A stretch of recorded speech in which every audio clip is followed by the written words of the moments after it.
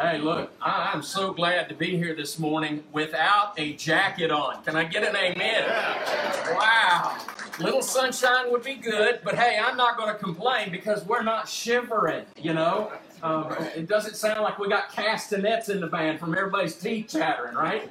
It's a good day in the house of the Lord. I want to welcome those of you that are tuning in online with us. We're glad that you have come and been a part of our family, and whether you're dealing with snow. Thank you, God. Hey, you can't see this, but the sun just came out. Go figure. He's a good father, right?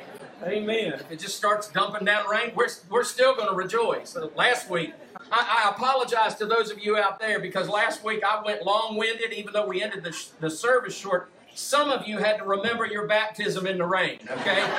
So I apologize for that. But again, whether you are in snowy areas and climates online or whether you are just down the street, we're glad that you are here to be part of this messy place of grace. Amen. None of us have got it figured out. None of us are perfect. But we come here to acknowledge and to respect and to love the one who is perfect. And we want to live into his likeness and what he wants us to be and do. Got a birthday at my house this weekend. Do you remember back in the day, some of you may, some of you may not, when the doctors were telling my wife and I we couldn't have children? There was a time where we had prayed for 7 or 8 years, God, give us kids. We want kids. We want to share this love. We want to share our life. And the doctors were saying, it's probably just not going to happen for you. And about a week or so later, we found out we were pregnant with our first son, Landon. It was awesome. And what we were reminded is God answers prayer. And so then we went on and we were like, you know what? If we don't have any more children, God's been good. If we didn't have children at all, God's good, all right? But the bottom line, he heard our cry and he gave us a child. And then 2.5 years later, he gave us this daughter. And it's been an amazing ride. And she turns 8 this weekend. To God be the glory, right? God answers prayer and God is good. And so yesterday we spent some time at Just Jump. If you haven't been there, just, you don't even need to go. Just turn up a radio really loud and just get in the traffic lane where it's all crazy. Go to Walmart, okay? Just go to Walmart. You understand what Just Jump is about, all right? But we had fun there celebrating her, and then we went to Red Robin and enjoyed that. And today we're going to get the makings for a cake, and we're going to bake a cake for her. And she's thrown down the gauntlet for her mom because she wants a chocolate cherry ganache cake. And Joyce said, I'm not so sure I can do that. She was like, I thought you were my Nana's daughter. And I was like, challenge accepted, right? And then tonight we'll have a movie time and what we may do, because this is the way my children are. I don't know about your children or grandchildren. They love story time. How many of y'all was that part of your evening routine that you got them washed up and ready for bed and then you told them a story? You know, my kids have always loved story time. They still do when we take the time to read with them. And they love Dr. Seuss and the Chronicles of Narnia, to name just a few of their favorites. I can't tell you how many times I've read Fox in Socks, almost to the point there for a while I had it memorized. That's scary, right? One fish, two fish, y'all familiar? You hear me? Green eggs and ham. I mean, bottom line, I love you forever, and each time I read that, I cry like a baby, right? You know, sweet story. They love story time. You know, but bottom line, how many of you are readers? You love story time too, don't you? And we realize that every story has 5 basic components. Good characters, a setting, a plot, some conflict that takes place, and then the resolution. These are essential elements to keep a story running along smoothly and allow action to develop in a way that the reader can follow. Y'all ever heard about the shortest story ever told? Legend had it there for a while that it was written and performed by Ernest Hemingway. I found out that's not true. At least that's what the internet says, okay? But it was supposed to be something about a bet that was made in a bar, $10 bet that he could tell a story in 6 words or less. And here was the story. Whether he did it or not is irrelevant. Somebody put together a masterpiece, a tragic masterpiece in 6 words. And it's this: for sale, baby shoes, never worn. I'll pass the Kleenex around, all right? You know, I've been thinking about that. Stories. And we've been talking about that here, haven't we? As we've been in this series called My Story. We've been considering and thinking about, how do we want to be remembered when we die? What eulogy do we want said at our funeral? What do we want the obituary that appears in the newspaper? What story do we want it to say or to tell? And we've been talking about how our story is determined by the decisions we make. Somebody a couple weeks ago, I was talking about obituaries and stuff, and they came up and handed me the poem The Dash. Are you familiar with the poem The Dash? It doesn't matter what happened on the date of your birth or the date of your death, that who we are comes in the spaces between that, the dash that we often see on the tombstones. So what are we doing? What story are we writing, and what story do we want to have written? But maybe more important, and this is where we've been leaning in, what story does Jesus want to write for us?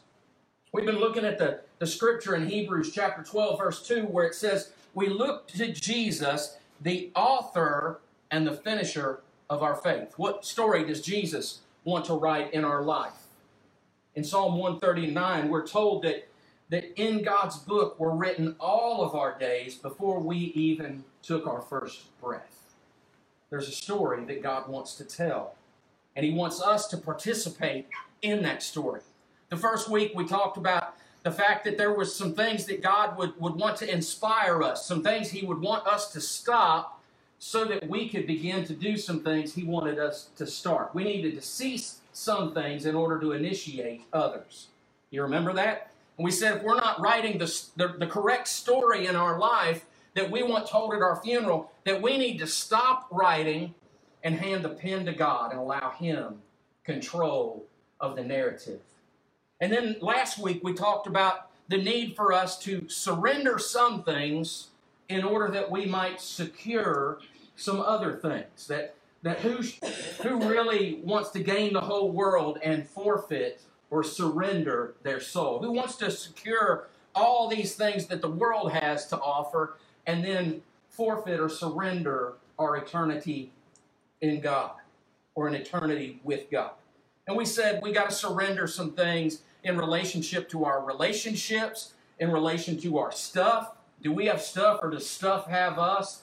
And then bottom line, we need to deny ourselves. We need to have our moment where we sit before God and we say, God, I surrender me so that I can secure Thee.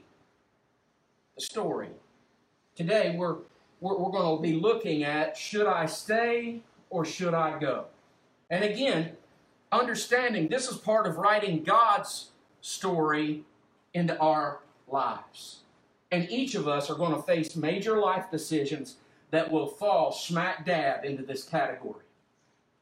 But God's going to provide opportunities for us. He's going to give us direction, and He's going to lead us in ways that will radically influence the trajectory of our story. You know, I told you that first week how my testimony, when I decided to stop living for me and start living for God, that I had some choices to make. Lord was leading me and guiding me, and I had to listen to what He wanted to do in order to pursue His will for my life. And so I felt God saying that I needed to take a ministry opportunity in Alabama. And when I did that, I had to leave my home in Ohio. I had to leave the great Buckeye State. I had to leave that life in order to pursue what God had for me just outside of Dothan, Alabama. And then there were times where I got homesick down south and I craved and longed for my family and things familiar when God said, no, it's not time. You need to stay put. After 4 years, God said, okay, it's time. I need you to leave there so that I can send you here. And I went to seminary.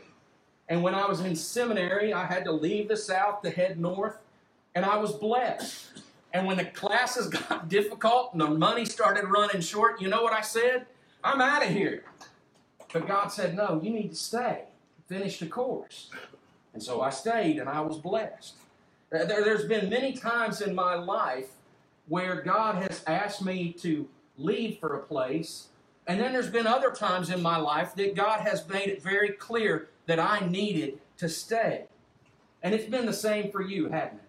I mean, you think about employment opportunities. Jobs have come open, and you had to decide, do I want to stay in the job that I have, or is God leading me to go into another place of employment? Or maybe it was staying in the same company, but maybe it was about taking an advancement.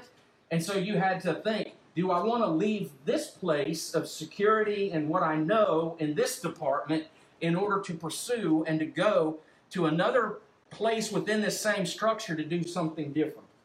Same's been true for education. What school do you go to? Do I leave home to go to that school, or do I stay here and attend the local college? College football, I love college football, and right now there's this whole free agent system where guys have played in one place and they are deciding that it's best for them to leave there to go somewhere else. The transfer thing is happening. Some of you, relationships, who you've dated, maybe some of the of you are in a difficult marriage and you're struggling. Do I stay or do I go? Do I leave or do I remain?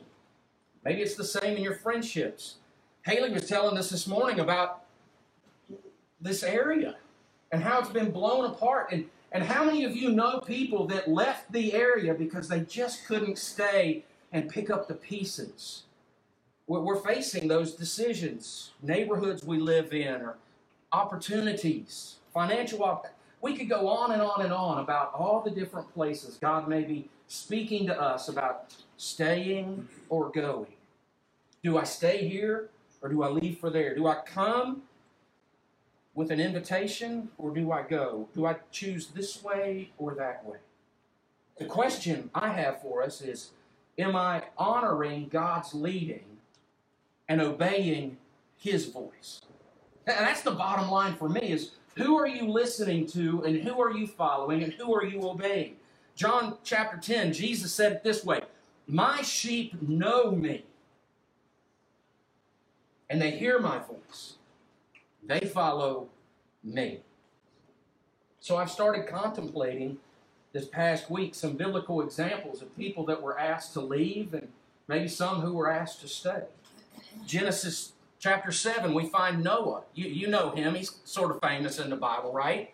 I mean, he built this big cruise ship and loaded it up. You know what he was doing? He was responding to God's call, to God's request.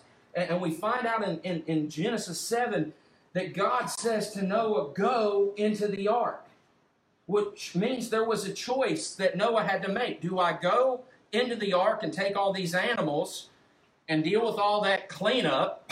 Man, but I would have loved to have had just a little sentence or a small paragraph what Noah had to do with all the waste material. I'm weird that way. Go, or he could have stayed. Then in Genesis 12, we hear Abram, where God is saying to him, I want you to leave your country, your people, your father's household, and go to a land that I will show you. Again, there's a choice. Do I stay or do I go? Genesis 12:4, it says this. So Abram left, and then it has this that we can just skip right past oftentimes. And Lot went with him. God hadn't spoken to Lot, but Lot went because God had told Abram to go. Interesting, Lot winds up in Sodom and Gomorrah, and God sends messengers to say, this is not where you need to be, Lot. You need to get out. And so what happens is Lot leaves with his family before they destroy that city. And they were spared because they left at God's request. Except for his wife, and in her heart, she wanted to stay. That's a whole different sermon. See, it's not important. Stay or go. Later in Genesis, we read Joseph's story and how he was sold into slavery by his brothers. And it's really a tragic story about how he didn't have choices. Choices were made for him. And here he winds up in a far distant land as a slave. And then he's going through a lot of ordeals that were very troublesome and heartbreaking. And if we really want to know what he thought about it, here's what it says in Genesis chapter 41, verse 52. And this is him naming his second child. The Bible says he named him Ephraim because God made me fruitful in the land of my suffering. It's not a place that he would have chosen for himself, but here he is. Circumstances and situations have dictated this is where he's to be. And you'd think that he'd be looking for a way to escape all of that suffering. But in Genesis 50, we read that Joseph stayed in Egypt.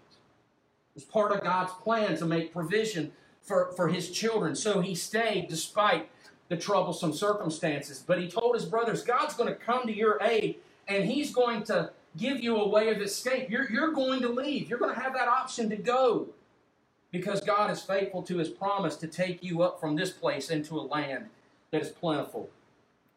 Exodus 3, we find Moses, where God's saying, I want you to go. I want you to leave where you're at to go to the place where I have ordained for you. Exodus 4:18, Moses goes to his father-in-law and says, let me go back to my people in Egypt. And he goes and he leads God's people out. He doesn't leave them there. They don't stay there. They come out because of his story. And those are just instances in the first 2 books of the Bible, y'all. Stay or go. Then you go to the New Testament, and there's more stories and there's more examples. Luke chapter 5, the calling of the disciples. Jesus gets into Peter's boat. You remember that story? And they catch this big haul of fish. That's their livelihood. And afterward he says, come and follow me. And you know what they did? The Bible says they left everything and followed Jesus. They left their nets, their boats, their families to follow him. Verse 27 of Luke 5, we see Jesus come alongside the tax collector's table, and there he encounters Matthew, and he says, Matthew, follow me. The same story is repeated. He leaves the table to follow Jesus. And then there's this amazing story. I just now thought about it this morning out of Matthew chapter 6. And if you go to Matthew 6:6, here's what you hear. That there were some who turned back and no longer followed him. Why didn't they follow him? Because he said that unless the Father draws them, no one can come to Jesus. And they had a hard time. They had a struggle with that. And so when people turn back and no longer follow Jesus, he looks at his disciples, the ones that he asked to follow him, and he said, Are you going away too? Are you going to leave me as well? And they say to him, Jesus, where will we go? Only you have the words of life. We got to follow. No, Jesus, we're not going anywhere. We're going to stay. And in Acts chapter 1, you remember that Jesus told those same disciples, stay in Jerusalem till the Holy Spirit comes. And then, do you remember what his great commandment was, his great commission? Go into all the world. He tells them, I want you to hesitate. I want you to stay here, but then go there. And when the Holy Spirit falls, you know what happens? Things are so good, everybody stays in Jerusalem until the persecution breaks out. And then people go and are dispersed to spread the good news. Even Jesus' life is an example of staying and going. He could have stayed and enjoyed the splendor of heaven, couldn't he? But he chose to come here and walk amongst us. He left heaven to come to earth. And when things got really difficult, do you remember what he prayed in the garden when things were about to turn super serious and he was going to have to give his life? Lord, if there's any way out of this, let me leave here and let me stop this pursuit. And what did he finally say? Not my will, but your will. He leans into the will of the Father. And God says, stay. And the Son stayed. And when his work on earth was accomplished, what does Jesus do? Did he stay with us? No, he left so that he could send the Holy Spirit. Instance after instance, the Bible is filled with instructions and examples of people that have stayed and some who have left. What I see in these stories and others, 2 things really struck me. I just want to share them with you this morning, right? First of all, each of these instances, or the majority of these instances, were very personal. Very personal. Jesus goes to people, or God speaks to people, and he tells them, here's what I want you to do. I want you to stay, or I want you to go. So each instance in those, when people obeyed, yes, their invitation was personal, but the blessings of their obedience extended out in rippling waves to others.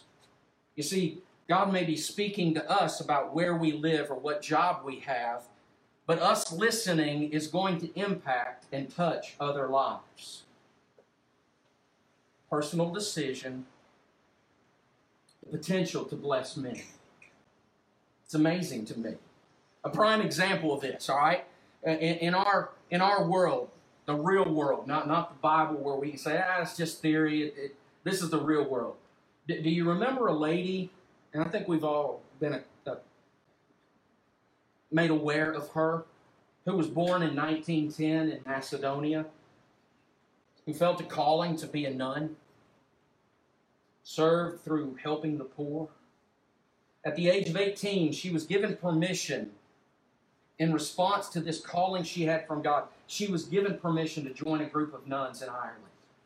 So she left Macedonia to go to Ireland, and after a few months of training there, she was given permission to not stay, but to leave there to go to India and to live in a convent. In 1948, she left the convent to live full-time among the poorest of the poor in Calcutta, India, choosing to wear a white Indian sari with a blue border just so that she could fit in and blend with the people. In 1952, she opened her first home for the dying, which she allowed people to die with dignity. In 1979, she was awarded the Nobel Peace Prize. And while she didn't attend the ceremony, she requested that the $192,000 be given to help the poor.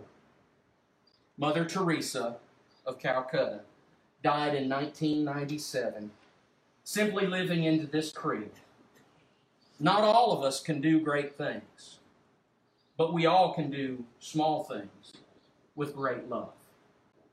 One act of obedience to leave home to serve God led her to India, where obedience compelled her to stay. One life, one God story, exponential impact. Hers was a personal decision. She had to obey God, and when she did, what happened? The doors of heaven flung open, and untold thousands of people in India died with dignity, knowing that someone cared for them, all because she listened to God. She left her family to live into the story God wanted to write through her life. So our obedience to God may be personal, but it has exponential impact for those around us. But it's also this, and I see this. Listening and obeying God and His direction for our life, should we stay or should we go? Not only is it personal, but it's purposeful. God uses people just like me and you to influence and impact others for His kingdom. See, God uses my obedience to write His story on other hearts, just like He uses your obedience as a bridge to walk across into other people's lives and to touch them and impact them. Our lives play a part in God's plan. That's amazing to me that we've been tracking this, that you don't wind up with Moses unless you have Abram's obedience. And you don't wind up with David unless you have Abraham's story and Moses' story. And that all leads us to Jesus, which leads us to the disciples, that leads to others, to others, to others who have impacted us. Think about it. Who did God use to influence your life of faith and your walk with Christ? Who were they?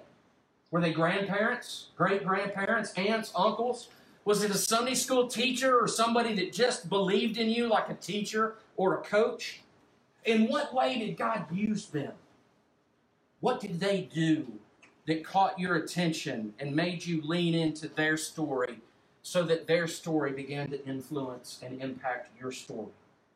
What choices did they have to make, or were you even aware of sacrifices of obedience? You see, it's amazing to me, but their obedience is woven into your story, isn't it? It's my prayer that our obedience would extend their legacy out to others, and that others may be grafted into this thing we call grace and this thing we call the body of Christ. Anybody ever heard of a preacher by the name of Mordecai Ham? Not many of us have heard about Mordecai Ham. He was born in 1877, so he predates us by a couple years, right? But Mordecai Ham was raised in a Christian home. He was the son and the grandson of preachers. For so long, he resisted the call to ministry for years because he didn't want to follow in their impoverished footsteps, because they were preachers and he saw how they struggled to make ends meet. You see, Mordecai Ham wanted to be a salesman. That's what he wanted to do. He was a man with a family. But after several years of denying God's call to follow, he finally said yes to God. Yes, I'll go where you want me to go. I'll do what you want me to do. I'll leave. I'll follow. Whatever. I'll be there. And his willingness to leave his career as a salesman was used by God to impact billions with a B of people. So how's this possible? I ain't even never heard of this guy. Well, in 1934, he conducted a revival meeting in Charlotte, North Carolina, where a young high school boy by the name of Billy Graham got saved. And it's estimated that Billy Graham's ministry has reached 2.2 billion people through TV and his in-person crusades. Mordecai Ham, saying yes to God and following where Jesus was leading him, produced Billy Graham. And there's estimates that say that Billy Graham, through his ministry, his long, distinguished ministry, brought over 2 million people to Christ. A decision that was personal, but that was purposeful. God had a plan for Mordecai Ham and for Billy Graham, for Steve Irwin, and for each and every one of you that's sitting in this place and watching online. God uses our private decisions to bless many because He invites us to participate in accomplishing His purposes in other people's lives. Should I stay here or should I go there? It may sound trivial. That's just a little decision. But it has huge implications for the kingdom and other people's eternity. It's just as important as the stop this to start that part we talked about our story, or the surrender this to secure that. We need to listen to God.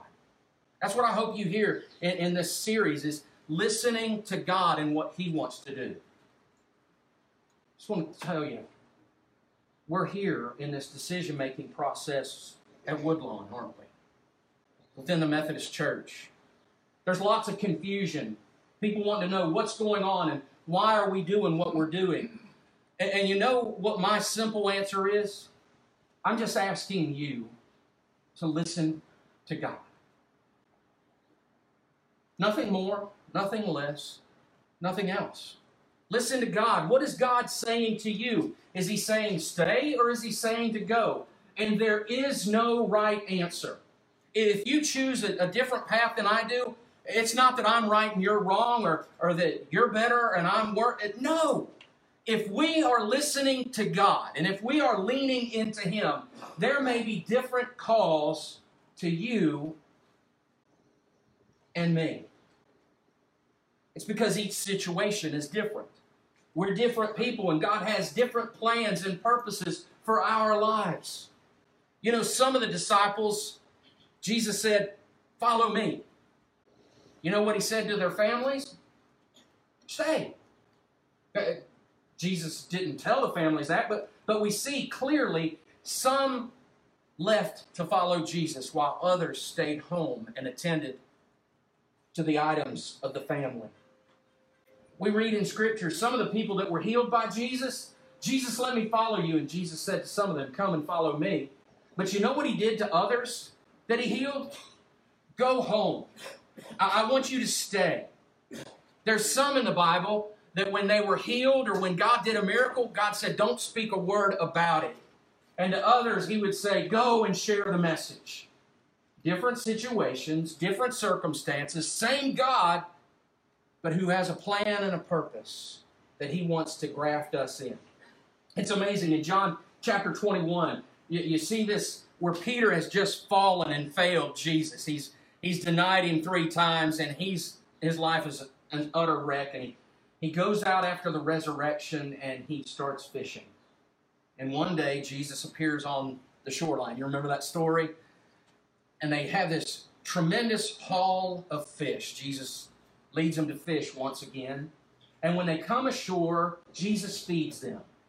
And you know what he does after he feeds them? He says, Peter, let's go for a walk. You and I, we need to have a heart-to-heart. Peter, do you love me? Jesus, you know I love you. He said, feed my sheep. Tend my lambs. Take care. Be a shepherd. He had that place of reconciling and restoring Peter. And then he says to Peter, follow me. But I love what the Scripture says. Peter starts looking around. He sees John. And he says, Lord, what about him? Well, what about him? I know what you want me to do, but what about him? And Jesus said, don't worry about him. You, Peter, follow me and what I've told you to do. See, what's important is to see that people listened to Jesus and blessing came. When he told them what to do, they listened. 1 Samuel 15 says, to obey is better than sacrifice. God's not looking for us to beg for forgiveness time and time again. He just wants us to listen to him, what he's instructing us to do, and follow him wherever he leads. We're going to be faced with all kinds of decisions in life, and this is just one of them. There's many different ways to honor God if we're obedient. It's the same in this situation that we face. My hearing God's voice to maybe go is okay. Just as okay as some of you feeling I need to stay. If we're listening to God, God will take our personal decision and weave it into his purpose so that many can be blessed. If we obey him, it'll happen. God will write our story in such a way, or our stories, so that all may be blessed and God may be lifted up. That's my heart. That's where I am. I have decided to follow Jesus. No turning back. And to this end, I work and I lean into God's story for my life because I'm a sinner saved by his grace. I can't sit in judgment, but I can follow what God is asking me to do. And when I do this, I think what will happen, I'm just going to trust the simple theology of Dr. Seuss for us all. Oh, the places we'll go. In the name of the Father, and of the Son, and of the Holy Spirit. Would you pray with me? Lord God, I thank you that you are writing your narrative into our life to tell the world the greatest story ever written, ever known, ever told. We want to continue to lean into you. Lord, as you tell us to stop some things, to start others. Lord, as you ask us to surrender some things so that we can secure what's really true and important. And Lord, we understand that you may be telling us things about where we should go or where we should leave or where we should stay. All I can say is I trust you. I trust you, Holy Spirit, to guide the hearts of your people. So come into this place and just fill us, because here's what I know. We want to serve you, to honor you, to bless you, so that others may come in and know who you are and the transformation that you can have in their lives. That's why, God, we've called this a messy place of grace. We're not perfect, but you are, and we want to walk in lockstep obedience with you. Convict us, convince us, empower us for such a time as this, so that when the world looks at us, they will know we are Christians by our love. And this is my prayer, Jesus, and I pray it in your strong name. Amen. Just want to lift up to you the prayer card that you got. If you've got needs, I want to know what they are so I can be praying for you. And if there's something I can do to assist you, let me know, because I want to be all in to help you in any way that I can as your pastor or leader, or just the dude that stands up here every Sunday and blows lots of hot air. All right? I just want you to know I love you. Those prayer cards can be put in the tackle box. That's where we put our tithes and offerings. We believe in tithes. We believe in giving to God. We don't push it in your face. We don't preach it all the time, but we believe that that's the response. So those things are over there for you to attend to those. But I just hope that today you respond to God and His call on your life. Amen? Let's stand together as the band leads us.